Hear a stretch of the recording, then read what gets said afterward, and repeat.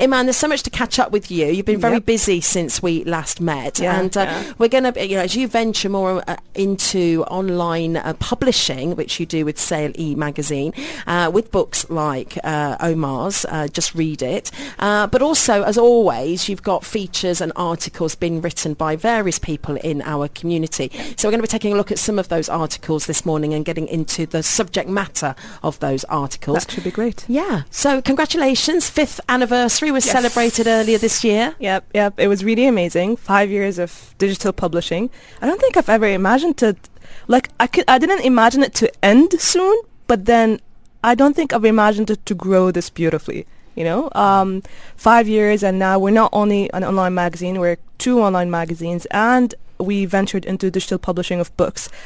We've got so far 4 books. We've interviewed earlier this year Alia Shamsi, the first publisher, and today we've got Omar, the second book. And we've published another 2 books, one that's poetry and one that's a short story. So it's really beautiful to see that kind of content being around, made every day within our community, and finally now having the portal to be spoken and expressed and read universally. So it sounds like you had some real expectations when you started out. So looking back and the way you're reflecting is a person who really thought about things carefully and had realistic expectations, and you've superseded them. Fantastic. So happy with it, Your background's in IT management, but you've always had this passion for literature, for the written word. And I think culturally, it's something that we would very much recognise in the Emirati culture when it comes to, certainly poetry is a huge part of your culture. Mm-hmm. I think in general, poetry, and I think Omar can always support in this idea, poetry has always been more like a platform where the generations, the elder, the younger, so on, can communicate and can transfer a lot of the ethics that we deal with, the morale that we are built on, and it's all within poetry. Whether the poetry that was from our culture, whether the poetry that's the old Arabic poetry, I think a lot of it has been translated through poetry, and the musical part of it has always made it easier for all of us to enjoy it much better. So it's a shame that the poetry can't really be translated. Arabic is a beautiful language, and it's very, very deep. If only there was a way to translate the same words or to use the same. I don't think there's enough vocabulary in the English language to translate exactly what is said in the Arabic poetry, and it's so significant that there's a huge event that happens here called Sha'ar al-Milyon, which means millionaire poet. So someone who actually there was a young man, a young gentleman. I think I'm not sure which country he was from, one of the Gulf countries, and he won. And they win 1 million dirhams or even more than that just by delivering a really good poem. So that's pretty interesting. And what was interesting about that was taking something that, as you said, the old Arabic, classic Arabic, something that has been culturally there for centuries, and kind of reflecting where we're at today, where we're seeing it on the big screen, on TV screens. It's being broadcast all over the Middle East. It's being celebrated. And marrying up with technology. Yeah, exactly. So even in the other magazine that I told you we started the mid of last year, the reason that we started it is a lot of people were coming and approaching saying, we have poetry, we want to publish it. But at that point, and until this point, Sale will always be an opinion pieces magazine. So I couldn't just put that in here, whether they're Emirati writers or non-Emirati writers. So when we started that, the amount of poetry and just the thoughts being put in a very melodic kind of way, it's just beautiful, the amount of things that were published and things that anyone can relate to. So things between, living abroad, alone, studying, or, my grandma passed away, or, family that may so and so. It's just beautiful set of poetry that everyone can relate to, and I think it's just beautiful. Definitely in the region as well, this rich tradition of, I like what you were saying about passing on values and lessons and social appropriate behavior. It's a wonderful way of, through metaphors and storytelling. One of the best ways to learn is through storytelling, because it's less direct and there's more distance between the person talking and the receiver. I think your pieces as well in your online magazine, Iman, are so real real and genuine. You know, they're the type. Now, was that intentional, that you didn't want them to be kind of heavy and academic, and you really wanted the authors' voices to speak? Very intentional. We've got a very strong editorial process for every issue. My developmental editor is Adel Busaidi, and she really goes through every single article, making sure that not only is it strong in content, it's as well, we make sure that it's structurally correct. We make sure that in terms of ease of reading, it's really easy, that anyone can understand it. It doesn't have to block someone from feeling, oh, this term is above my head, so this magazine is completely out of my reach. And from the other side, we as well try to emphasize that every article presents a value and a lesson. We don't want it just to be a rambling. We don't want it just to be saying, oh, dear diary, this has happened, my day. No, you really have to make a point out of it. You really have to deliver a message, either by suggesting a change or saying that this is a lesson I've learned from it. So we really try to make it that way, and short enough that no one will, the attention span is very short nowadays, so we try to make it short enough for them. I mean, reflecting, topics that all of us can relate to and maybe have an opinion on. Just some of them that we'll talk about and get into the features, talking about social media and how that's impacting our lives. Also, when it comes to education, timely, there are young people that are leaving education this summer to go on to further education, and how they make that transition. Also about roots and identity and language. In this month's issue, you've got a whole piece about the Arabic language and whether there's concerns around losing that part of your culture. And also redefining volunteerism. And Sharouk Albana explains how she's defining volunteerism, and it's not just about saying I'm going to go to a foreign country and help out a charity. It's actually, what can you be doing on a day-to-day basis? But I wonder, they're interesting pieces, and certainly pieces we talk about on the show, those kind of topics.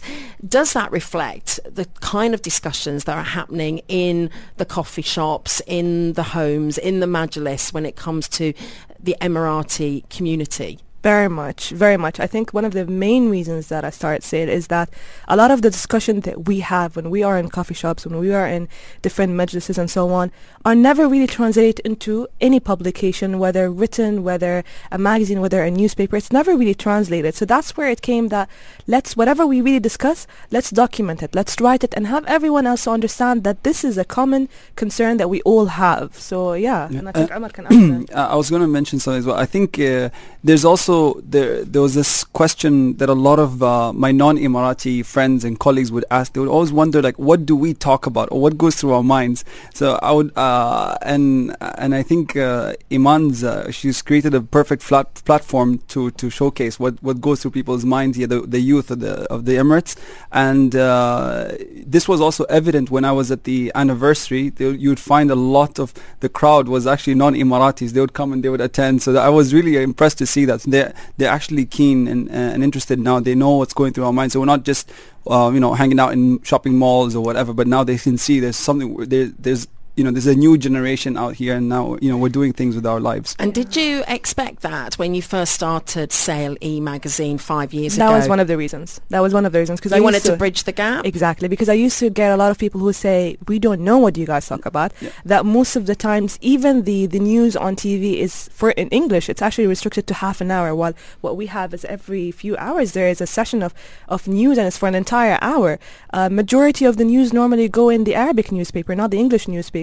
Set aside all the community discussions are most of the times in Arabic publications. So that's why Sale started, in a sense. Well, check out for yourself online. It's an online publication and some great features. I'm going to be just highlighting some of them. We posted it up on our blog post this morning as well at the Dubai Today page at dubai1038.com. We are looking into not only the Emirati culture, but, people living within our community, and through the written word and the voice and opinion, thoughts, creativity.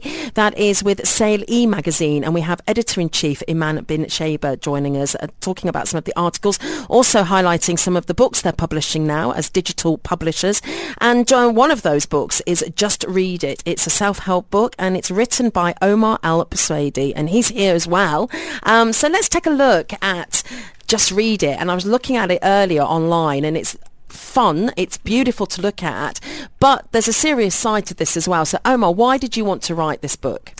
Okay, so this is an interesting story. First, a lot of people even ask me why did I call the book "Just Read It." Well, I'll get to the name of the book first, but later. But I'll explain to you why I wrote the book. So, when I started my entrepreneurial journey, I think the first company I had, I was 18 or 19 years old. That failed in 6 months. I had an advertising agency. And then after that business, I had... But you had an advertising agency? I had an advertising agency while I was working and while I was studying. Okay. So I was studying at I was a student at the American University in Dubai. I was working at a bank, and I set up something as well. So the advertising agency was on Sheikh Zayed Road. That failed miserably because of poor planning, and I didn't have enough cash flow. You need to have enough cash flow when you have an advertising agency. And then after that business, I had a second one. It was a boutique store selling women's dresses, wedding gowns. That didn't work. So because of location. So then I learned about location. 3 rules of business. That didn't work. And then the third business I had was a consultancy business. I was 23 this time. It was called Connections Middle East. So I was supporting businesses coming from overseas, giving them consultancy services, not just being a local partner, but I really wanted to help them do business development. The problem with that is I felt I was over-promising and I couldn't deliver because it just required a lot of time and I just didn't have enough time. So that's my entrepreneurial journey. It didn't stop there. I think it started from there. So, and interesting, that's your entrepreneurial journey, which exactly. What we're hearing is 3 failures potentially. But of course, this is what I love about entrepreneurs is how you take your experience and harness it and transfer it to the next project. Exactly. So what happened is people heard about me. And I was invited to an event. It actually happens every year. It's called Akoon. It's organized by the Abu Dhabi Council for Economic Development. And they go around all the universities in the UAE, most of the universities in the UAE. Now, it previously used to be only in Abu Dhabi. And they invited entrepreneurs. So they invited the owner of Just Falafel. They brought Ali Al-Saloom, who's a cultural advisor, Ask Ali. They brought him. They brought Ali Al-Mazrou'i. They brought a girl called Qais as well, Qais Sadqi, who wrote a book called Gold Ring, I think. Yeah. And then there was also another lady called Sumaya Al-Maskari who set up a flower shop called Petals. All of them were successful entrepreneurs. I was the only one there who sat there with no business, but only for me, I was there to talk about my failures. Mm-hmm. So apparently from the universities that we went to, I was the most interesting one, I think. So they'd call me, can you please come back? Yeah. They're like, we want the person who failed in his business. I was like, okay. But I kept going on more than one occasion to some of the universities, and then they just told me, we want you to come back here every week. I was like, okay. So I just kept giving talks, and I started developing my own notes. So most of my PowerPoint slides will have one big picture and just a sentence on the top. And then I'll just have to do the talking because I know that the attention span is very short here. Mm-hmm. So, you just wanted to get straight to the point.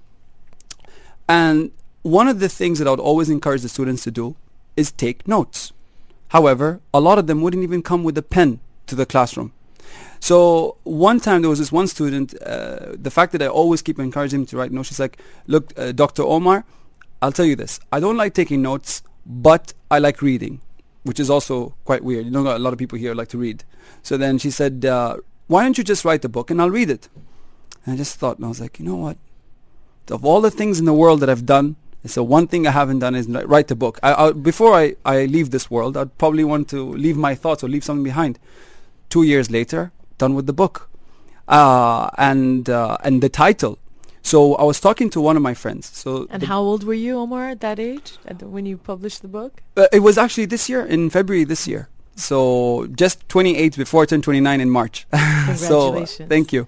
So then what happened is I had a lot of my thoughts together. And if you read the book, it's not in any particular order. It's all over the place. Because me, when I even have a normal conversation with someone, I'll talk about one thing, and then the next thing I'm talking about politics, or I'm talking about this, and be like, how did you get into this point? I'm like, I don't even know. My mind's like full of ideas, and I'm like an artist, but like a painter, but with words or thoughts and stuff. So I'm all over the place with my ideas. So the book is the same way.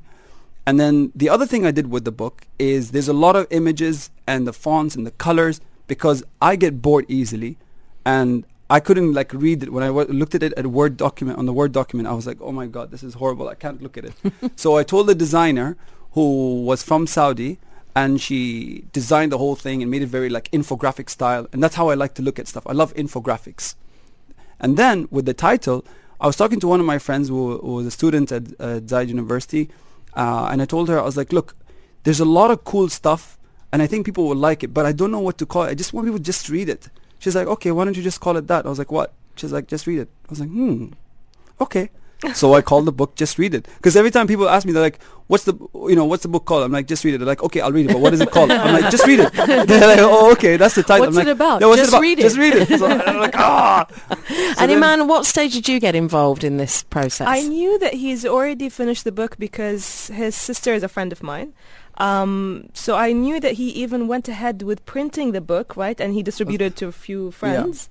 Like that's 10 when copies. and then he was struggling with finding publishers and so on. That's when he approached, and by all means, we just got it on. Yeah, and my sister advised me, she told me, Omar, start with the ebook. You can get a much wider audience around the world, like immediately, and everything. It's on all these like international or global platforms. So why don't you start with that and then go on with printing?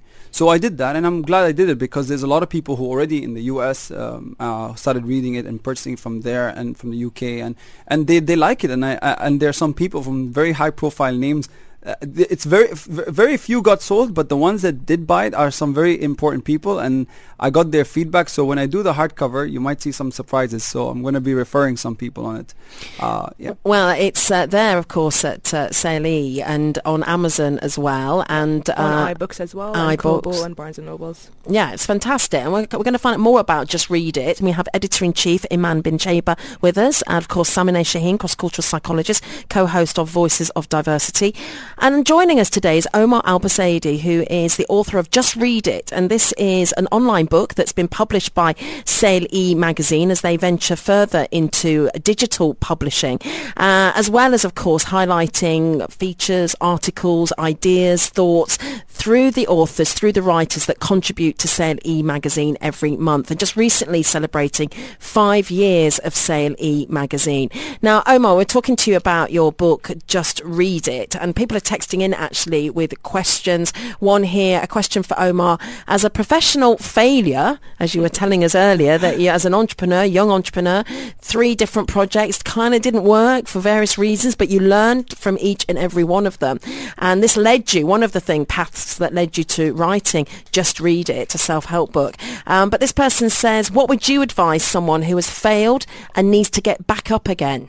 So, it's a great question, and I get asked that question a lot of times. And I start with using a quote by Winston Churchill. As soon as after the Second World War, he was invited to give a speech at Oxford, and apparently this was the shortest speech he ever gave.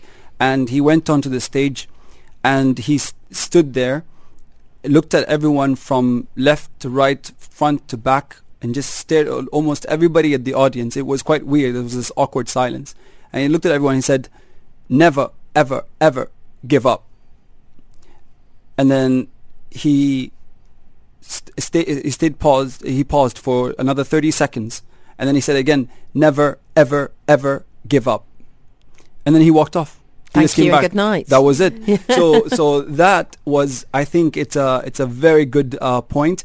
And, a lot of people, I give another example of a very interesting entrepreneurial story. KFC. A lot of people don't know the story of Colonel Sanders, who set up KFC.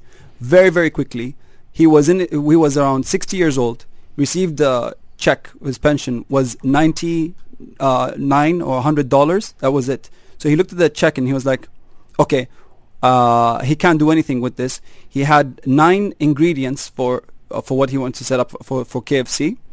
He went to so many different restaurants around the neighborhood in Kentucky, and everybody just told him, just get lost, grandpa, etc., etc. And also because he had this funny look, he would wear like white pants and a white waistcoat and white shirt. And they didn't really take him for real.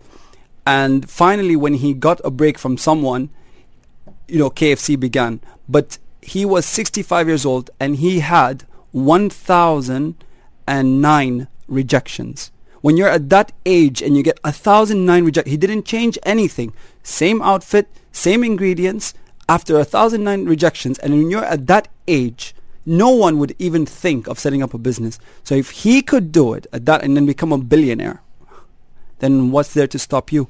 But you have to believe deep inside first, so Salah in his question, that you will be successful. It comes down to your inner feeling. If you really feel that you will be successful and you have this that attitude, then everything will come will fall in place. I think as well, when oftentimes we think about success, we only focus on what goes right, yes, or the positive outcomes of things. And people like yourself who celebrate and try and understand what has gone wrong, try and improve it and make it better for the next time. So really it's about focusing on what can go wrong as well. Yeah, and I'll tell you, look, there's one more thing that is very, very important to explain to everyone. Like a lot of people want to enter some venture and they want to become this famous word, entrepreneur or business person, etc. There's risks and there's calculated risks. I give them a very simple example. So if you have money that you've saved to put your child in school and everything, you do not use that money. That's taking a risk. But if you have money that you know that even if someone robbed you at the same moment and you'll be fine and you won't lose your head, then that's a calculated risk. So that's very, very important. Because a lot of people say, oh, it's all about risk taking. No. You have to be realistic as well, because you don't want to sacrifice something where it could be a really big deal for and hurt others around you, especially the closest to you. So that's very important to remember.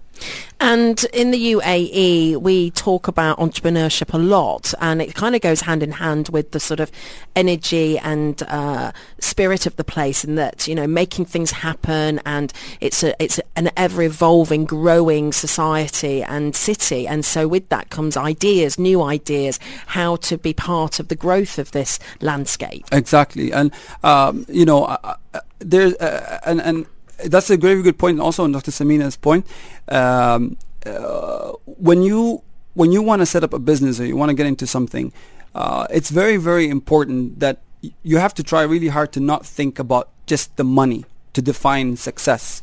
Like you have to identify that with this growth, there are just opportunities to do something and be part of that growth, and then people will feel that you're driven by doing something good, and then automatically by default you're just going to see people want to support you, etc., etc. I've seen so many people here who've just seen the need, for example, starting something on healthy diet or healthy restaurants or whatever, and it started like that, and you wouldn't even think there would be money in it, but then from nowhere they didn't even expect the type of sponsors that they would get involved in their businesses. So it's fascinating, and when people go for what they really have a passion for. Yeah, I think they're having a passion for it. Yes. But equally, because of the ever-growing landscape that we are a part of, I think there are some people that think or have thought, I've got an idea, I'm going to do it, and it'll make money. And it hasn't, because maybe the passion isn't there, maybe the business plan isn't there properly maybe the mastery isn't there. Exactly. Mastery is also really important. Yeah. People often forget you need passion, you need purpose, but you also need mastery. And individuals who have made it, yes, we don't see the 1,009 failed attempts. They have mastered it. The people that you mentioned were at these talks with you. Yes, they were celebrating their entrepreneurial achievements today, but how many failed attempts did they have that perhaps helped them master that situation? So it's also very important. Aside from entrepreneurs, we also have intrapreneurs here in the UAE who I've met through the work I've done in learning and development. And exactly what you're saying, Omar, these people are not motivated within the company. They're creative individuals. They're change makers. Yes. And they're not just motivated by the salary that they're making, but they really want to contribute, not on their own business, but to the development of the business that they're part of, kind of like some of the businesses that you're saying you were part of, exactly. The changes you made. You're absolutely right. Entrepreneurship it's something that most organizations are encouraging now, and also innovation. The government just announced recently the National Innovation Strategy that is every single, not just organization, but employees in that organization is part of their key performance indicators, their KPIs, that they have to come up with innovative ideas to support the growth of the business. So that's absolutely true. It's being encouraged by the leadership here. There's a text message here saying, Omar, hi, it's your sister. Are you planning to write a second book? And for Iman, will you publish non-Emirati writers as well? So, we're just celebrating the first, and I guess you want that to bed in a little bit as well for the word to get out and to reach as many people as possible. But, second book already in the making for you? Yeah, first I'd like to say hi to my sister, and I love you very much. What's her name? Ida. Yeah, she's a legend. So Ida. But you're never going to let her be in Pop Idol, is that right? No, that's the younger one. That's the younger one, is the it? younger sister can forget about becoming a Pop Idol. And the reason I say that, it's in your book, it's right? in my book. You make this comment. Yeah, no, now she just wants to play badminton, and I'm going to put it like into tennis classes this summer. But anyways, my to Ida's question, yes, I am actually already starting to work on the second book. And it's kind of interesting. This is the first you've heard of this, Iman? Yeah. The publisher. I am withholding the copyright. Yeah, that's all good. So I'm working on the second one now. And this is going to be more towards leadership. In fact, I was already invited to write for a magazine called Leaders and Thinkers of the Middle East. It's published by a company called One World Communication, and they want me to write for them. It's a quarterly magazine. So that gave me the idea to start writing this. The CEO of the magazine told me, look, I read your book and I think you need to get involved with this more, and you're on the right path. So yeah, I am working the second one. That's cool stuff. Thanks, Ida, for the question. Ida is the person I mentioned as the developmental editor that we've got on the team. So yes, we are open for all nationalities to publish books with us, as long as the book is in English, because of the limitation that we have on the system, whether it's iBooks, Kindle, Kobo, and so on. It only reads English at this point. So yes, we're open for everyone. I often think that we should have the sort of alternative Dubai Today with the conversations that happen when we're off air. Or just leave the microphones on. That happens sometimes by mistake, yes. So I was just talking about footwear there, but your lovely footwear that you're sporting today, Omar, and that's supporting fellow entrepreneurs here in the UAE. Yeah, so the company Tamashi, the brand, and they're located in the shoe district, level 1 in Dubai Mall, and I love them. I mean, I have them now for almost a year, and I look forward to their new versions for this year. Supposedly soon. Yeah, supposedly soon. I heard, yeah. And again, just taking something very cultural with the footwear of this region, but making them very fashionable and colourful and beautiful designs. I remember meeting the gentleman behind Mohammed this. Kadam, they're really, really wonderful. Tell us a bit about the work that you are doing. You've got the book, just read it, but interesting. You work for the Abu Dhabi Tourism and Culture organisation. You've very much got a background in trade and business. You were telling me that you were the first Emirati at the UK, the British Embassy. At the British Embassy. So in Abu Dhabi, they've had an Emirati at the British Embassy in Dubai, but I had a friend of mine who had a recruitment firm, and he's an Emirati, and he's looking after Emiratization. We used to always just talk about different things. I was telling him about what I aspire to work in or do in the future. And I've always said I love international business, international relations, business, politics. I mean, I read a lot of books on these things, and I follow a lot of people on this. One day, out of the blue, I mean, I had my job at the bank, etc. And then he told me, he's like, Omar, listen, there's a very interesting post. I have no idea how it came. This is like months after we spoke. And he said, the British Embassy in Abu Dhabi, for the first time, they want to recruit an Emirati in their commercial section. And this will involve working very closely with the British ambassador and helping UK companies to do business here and to win contracts in the UAE in different sectors. So I thought, oh my God, that is amazing. And the first meeting I had with the ambassador, 10 minutes after the meeting, he said, you got the job. He's like, I was 21 years old. He's like, you're exactly what we're looking for. And everything, the job at the British Embassy changed my life. It was the milestone. It was it was a turning point for me, because when you're at the job and you meet everyone from at that time Lord Digby Jones. I met Ed Miliband, David Miliband, John Major, the former Prime Minister. I met Tony Blair. I met the Queen. I met Prince Charles. Every single one you can imagine. I mean, there's my British friends haven't met. It was amazing because you're sitting with them, and I was in some very high-profile meetings, and in my head I was thinking, oh my God, I'm 21 years old, and nobody here has an idea. I think the biggest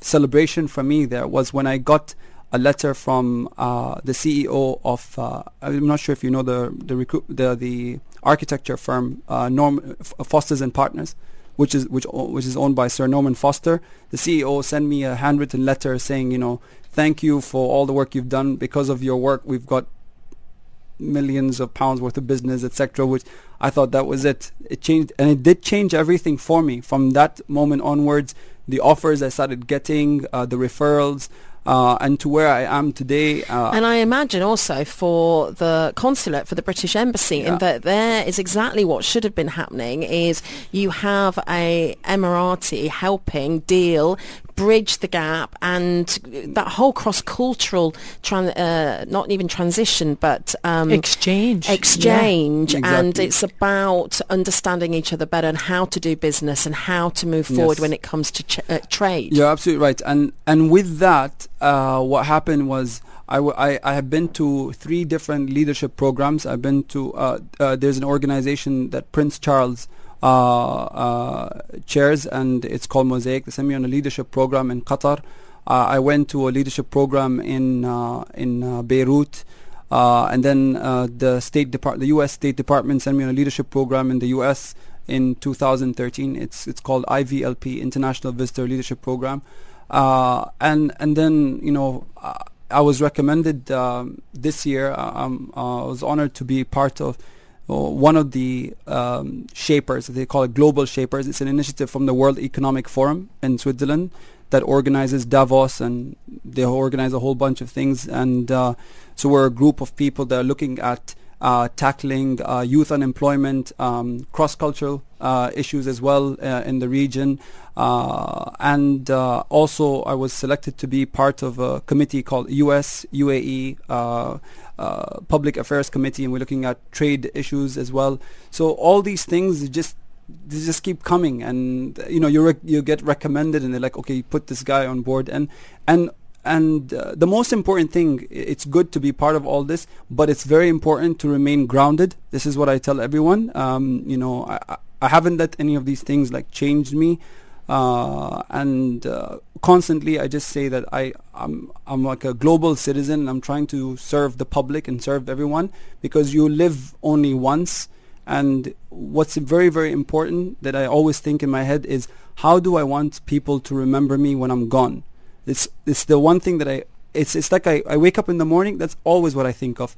You don't know when you could, it'll be the end of it. So I always think, what could I leave behind? And where do you get these values from, Omar? Is this something that just tell me, where do you get those values from? For me, honestly speaking, from religion. I'm not very religious, but it's one of the things that we are taught in Islam, and you just have to turn on the TV now and just see the mess around the world, also in the region, and I think, okay, fine, there's all of this, but how many of us here are aware and appreciate the blessings that we have, and what can we do? Someone has to make a change. It's not about waking up in the morning and thinking, what clothes am I going to wear? Where am I going to hang out? What am I going to do, etc. And there's a lot of people that use social media or whatever just to promote that, but there are other more important things. So with all these skills that we have, all this knowledge, all this experience, one day we're going to be asked, what did you do with all of this? You're going to be held accountable. So with all this experience and all this knowledge, I want to give it back and share it to the other people, and especially the youth and this generation that's coming up, because they are very important. Look around you now. They're the ones who don't have anything to do, and then they get in trouble.